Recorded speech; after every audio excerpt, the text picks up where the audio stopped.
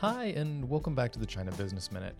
Due to the Golden Week holiday in China and some other scheduling items in our DC office, we're actually on a break this week. In the meantime, I want to flag a few things that might be of interest to you while we're off. First, I'd recommend that you check out the other podcast that USCBC produces, the China Business Review podcast.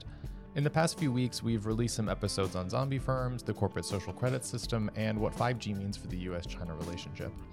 Second, I'd recommend that you browse our digital magazine, the China Business Review. If that name sounds familiar, it's because our other podcast is a digital companion to that magazine.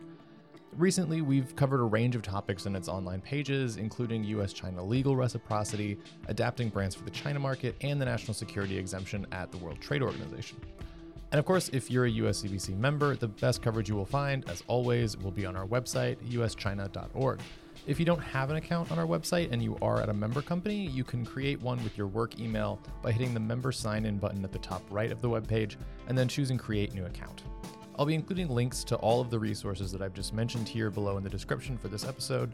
Thanks for listening, and we'll be back next week.